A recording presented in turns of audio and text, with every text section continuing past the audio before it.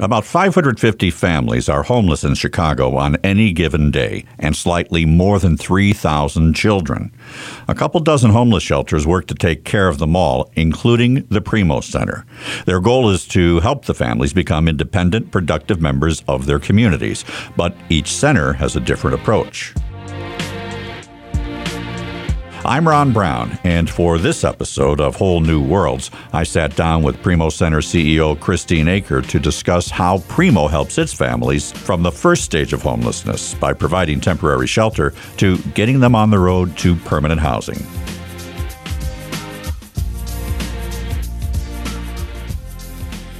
So I think that certainly all homeless shelters in the city have an interest in wanting to help the homeless, or they wouldn't be in the business that they're in. For the Primo Center, we have really made a strong investment in how we engage families. And so our model is probably more comprehensive than most other programs in the city, and we're really, really focused on engagement from the point that they come into the shelter. So, for example, we really want to engage them from a strengths-based perspective where we want to partner with the family rather than perhaps a more institutionalized approach to shelter where you're given a bed or a cot and you're given the meals, but you're not really, actively engaging with the staff.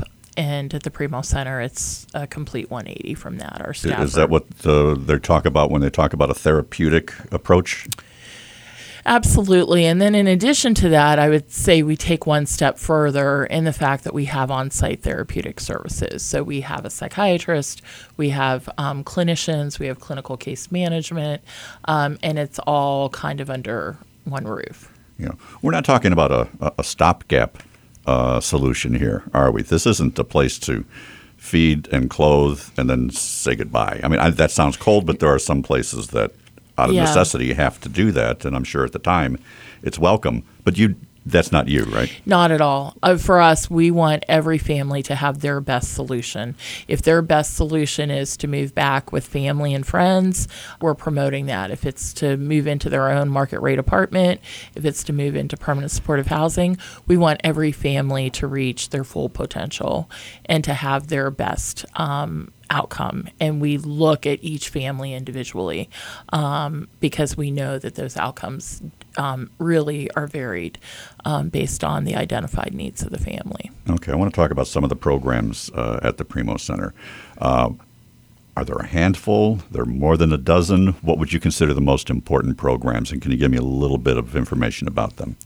So we've been very strategic and methodical in our investments, and so I really consider them investments. The first kind of largest core is how we operate our shelter, which I mentioned that we follow more of a therapeutic, strengths-based approach rather than an institutional approach.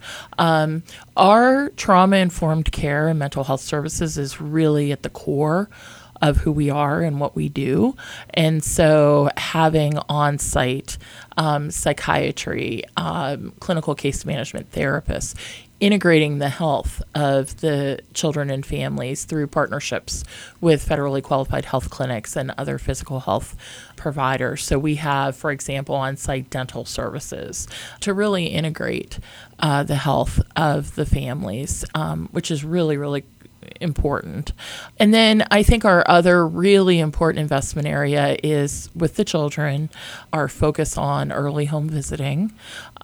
So we know nationally that nearly half of all homeless children are below the age of 5. And we also know that there's an important investment in homeless children birth to 5. For example, the Ounce of Prevention, which is one of the nation's leading think tanks in birth to 5 initiatives, will speak to the long-term educational gains and social and emotional gains that are met by really strengthening that 0 to 5 array of services. Can you tell me a little bit about the people of Primo? It's not a place where you go in and you punch a clock and you go home. That was my impression. Who are the people of Primo? Who is it that works there? Who's drawn to that type of service? Yeah, I'm very humbled by the team that we have at the Primo Center, because you're very right. This isn't a 9 to 5 job where you punch your time clock in and out and never think about work. I mean, our team is very responsive to any of the needs that come up or any of the needs that their coworkers have. We have some staff that have been there for close to 20 years, and they come to work, committed and ready to serve, and I couldn't ask for anything more from them. Yeah, I mean, I think that's the key word, serve. And I think the other thing that you'll see with the Primo Center is we have a great executive team that will come in evenings, weekends. We have a birthday party project where a community group that's called the Birthday Project will come in once a month to celebrate all the kids' birthdays, and it's always on a Sunday. And it's our executive staff that are coming in to participate. So our clients definitely get the sense that everybody's there to serve them. Mm-hmm.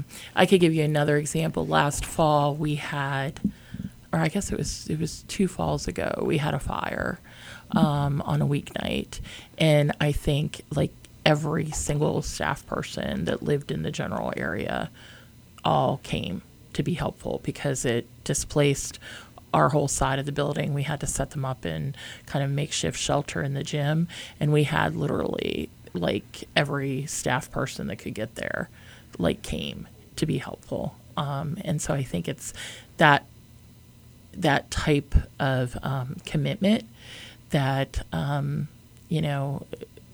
it could be easy to take for granted because it's just naturally what they do, but it's certainly not something that I take for granted at all, and it's something that I'm really humbled by. Mm-hmm. How did you become a part of the center? What inspired you to move in this direction? Sure. So I started by way of training. I'm a clinician, and I started working in children's mental health and child welfare. And my interest actually originally was to be a clinician for children that had been abused. And when I saw the high prevalence of trauma in the lives of homeless children and families, I made a segue into that area almost 25 years ago. So it changed you? It changed me. And then a very interesting story. I was in my hometown having a Sunday dinner with my aunt and uncle. My parents had passed previously about 5 years before. And I actually found out that my uncle and my mom and my other uncle were homeless as children. And I thought that was really interesting in terms of perhaps the unconscious drive to work with the homeless. And for me, it was interesting because my mom was my best friend. It wasn't something that she ever shared. My guess is probably because she felt a lot of shame. But then to have that out there was something that was very powerful for me. Mm-hmm. And you learned that after you had already made that decision, though. Oh, absolutely. I had been working in the field with homeless kids for several years when I found this out. Mm-hmm. And did your mom survive to see the kind of work that you had gone into? No. It was after? No. I mean, definitely in the mental health field. But in terms of working with homeless kids, no. But my parents, it was really important for my parents for us not to take anything for granted and to be helpful and kind and all of those things. And I remember every Christmas we would have to take one of our wrapped gifts and donate it to Toys for Tots. And we didn't know we could have been giving our most valuable, Christmas wish list item. But it was really important for my parents to show us and to educate us in terms of helping others and it not being about ourselves. So, I have to wonder if those types of messages growing up were a direct result of, some of the experiences that my mom faced when she was young. Yeah, that's an amazing story. And I would imagine that you're right. I mean, maybe there are no accidents. Maybe there are not. Maybe it's supposed to be. Can you tell me, do you know what some of the common myths are about homelessness that you just don't like or that you just have to accept and want to change? I think the biggest myth is that homelessness is the person struggling with addiction under the bridge, and oftentimes it's a single male. In fact, homeless children and families comprise, more than a third of the homeless population in the United States. And I think people, I hear two schools of thought, and both are very concerning. Either in most cities, homeless children are very much, we try to shelter the children and the families. So because you don't see it, you don't think that it's a problem. And then also the other school of thought that is blaming the parents, that the children are only in this state because of parent mistakes, and it's the parents' responsibility to take care of their children. And I don't know if they feel that the solution is to separate all of the kids that are homeless from the parents, but I think that that's a major myth. I mean, the fact of the matter is the highest predictor of homelessness is in an adult was homelessness or residential instability as a child. And there are multiple factors, whether it's domestic violence or trauma or other forms of trauma, or, just economic issues that are driving families into homelessness. It's very, very complex. And to do a broad stroke kind of, this is the reason for it, and so this is what we need to do to cure it, is really unwarranted. You do have a high success rate, from what I understand, of getting families to transition from homelessness to having a home. So annually for the past 10 years, when we converted this program to be more comprehensive, we placed more than 90% into permanent housing.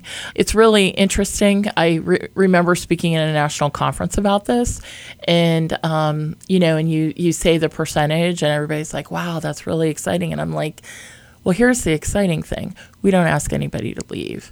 If you're living in a city where, shelter operators can voluntarily and involuntarily just, ask families to leave the shelter, their statistics aren't going to be nearly as impressive as Primo Center, where we're actually committed to every single type of issue that comes our way. And there are very few situations that a family will leave our shelter. So intuitively, we have a very high success rate because they're staying with us until they get housed. And then our recidivism rates are also very strong. We have basically fewer than 5%, around 5% or less, ever return to shelter. And so I think that really speaks strong volumes to our success in both in placement as well as very low recidivism. Now, you're obviously in the community. All the other shelters, what they offer, what they do, what they don't do, as opposed to, you can't run them all, I understand. But I would think that with the kind of numbers that we're talking about, with the kind of programs that we're talking about, that you can offer yourself up as a model. Actually, it's interesting that you say that, because for 2 years, we had a learning collaborative with other family shelters in the city. And it was really, we coordinated it and staffed it, but it was really a peer sharing and peer learning. So our focus, we were focused on talking about strengths-based and trauma-informed care and things of that nature. But it was such a dynamic process. There were about 9 providers, including Primo Center, that met on a monthly basis. And it was a safe space, to share concerns and frustrations and to not be judged and not, be reported on because of the things that they were facing. And so, this is really, really challenging work. And so I give a lot of credit to all of our partner organizations in Chicago that are trying to serve homeless families. And I think the opportunity to be able to build each other up and to coordinate with each other just creates a better system for the kids and families that need the services.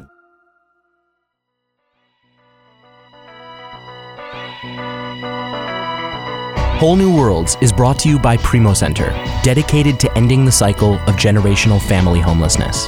If you want to contribute, it's easier than ever. Text New Worlds, all one word, to 44321 or visit primocenter.org for more information.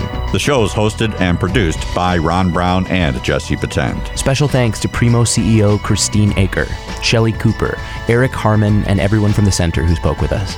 Special thanks also to Charlie Meyerson, Sheila Solomon, Janine Harston, Terry Lydon, and Cindy Palaskis of Rivet. Special thanks also to Moby for letting us use his music throughout the series, including our theme song, Porcelain, and Southside as our closing credits. Once again, you can make a donation to Primo Center by texting New Worlds, all one word, to 44321 or head to primocenter.org. I'm Ron Brown. I'm Jesse Patend. Thanks for listening.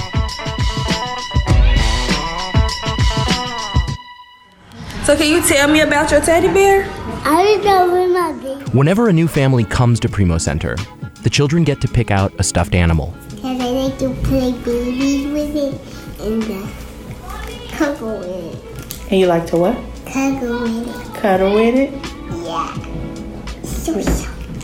It's so soft? Yeah. Okay, what color is it? White. Okay. It's called the Lovies Program, and it's just one of the ways that you touch the lives of homeless children with your donation to Primo Center. All righty. That's all. I just had to make sure that you like it. I love it. Okay, good.